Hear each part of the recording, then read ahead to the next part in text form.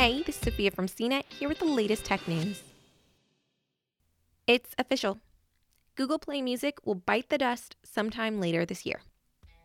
Ahead of that, on Tuesday, YouTube Music unveiled a new tool to transfer your entire library, profile, and playlist from Google's streaming service into YouTube's revamped one with just one tap.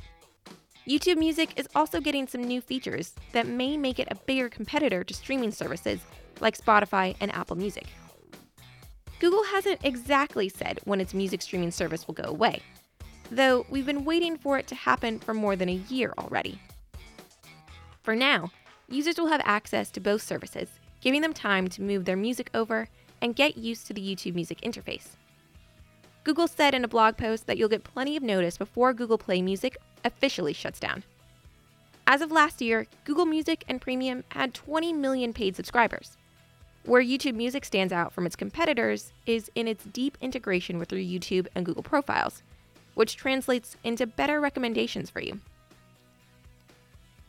Since many people use YouTube for music discovery, the music app tracks your video searches and determines what you might want to hear next. To move your music from Google Play Music to YouTube Music, first download the YouTube Music app for iOS or Android. You'll see a transfer button at the top of the screen in both Google Play Music and YouTube Music.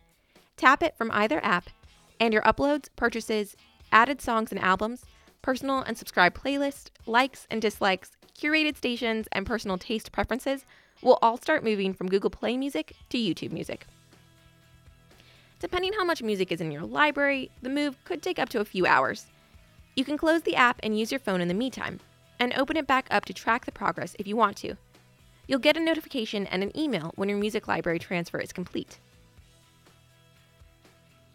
Open YouTube Music and find your music in the Library tab and updated recommendations. If you listen to podcasts on Google Play Music, you can also transfer your subscriptions and episode progress to Google Podcast by visiting the site.